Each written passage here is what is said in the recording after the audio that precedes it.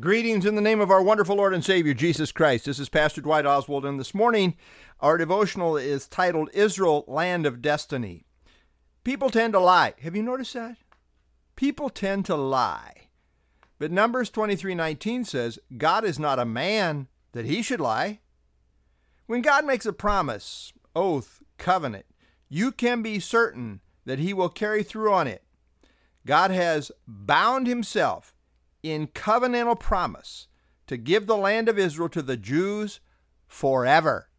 It all began with God's promise to Abraham in Genesis 12:1, which reads, Now the Lord said to Abram, Get out of your country, from your family, and from your father's house, to a land that I will show you. We read in Genesis that Abraham came to live in the promised land with his family, but never really possessed it. The only thing Abraham ever owned was a burial plot, Genesis 23:1-20.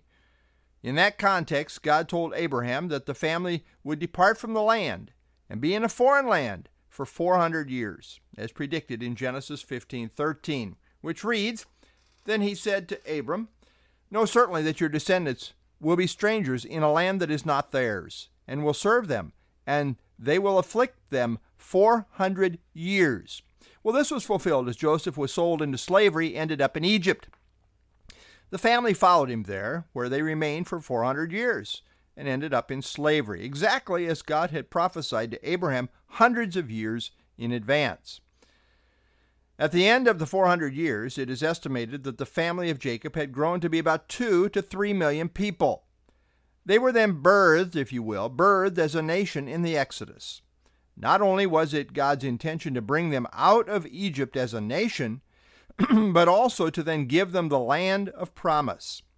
They were being delivered to inhabit a land in keeping with what God had preordained.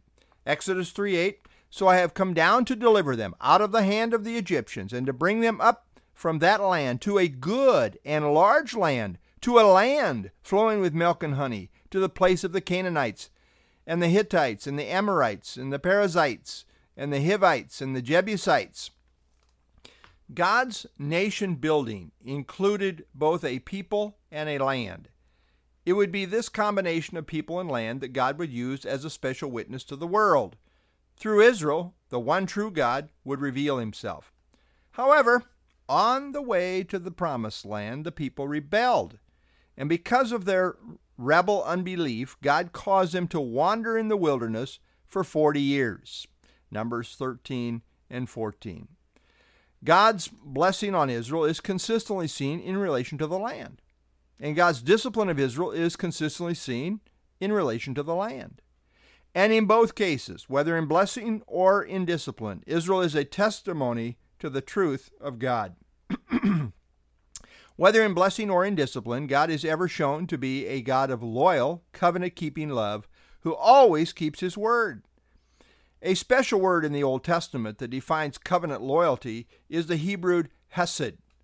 The word is used 248 times in the Old Testament. It has been called an undefinable word, being translated at least 14 different ways. Commonly, it is translated as steadfast love, loyal love, or loving kindness.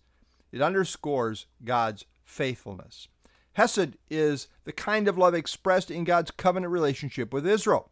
Hesed goes right along with the name Yahweh, as both stress his covenant faithfulness.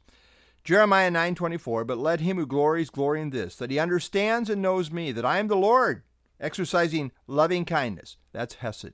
Loving kindness, judgment, and righteousness in the earth. For in these I delight, says the Lord. Again, Lamentations 3:22-23. Through the Lord's mercies, that's Hesed. Through the Lord's mercies we are not consumed, because his compassions fail not. They are new every morning. Great is your faithfulness. God ever shows himself to be faithful, whether in blessing or in discipline. This means that all the covenant promises to Israel will literally be fulfilled. It's just a matter of time.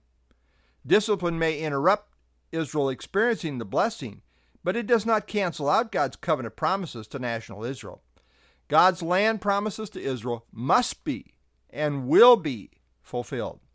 God's very name and covenant loyalty are at stake. As sure as God is God, all his covenant promises will ultimately be fulfilled. When God completes the church at the rapture, then he will proceed to complete his program with Israel. Israel's future is spelled out.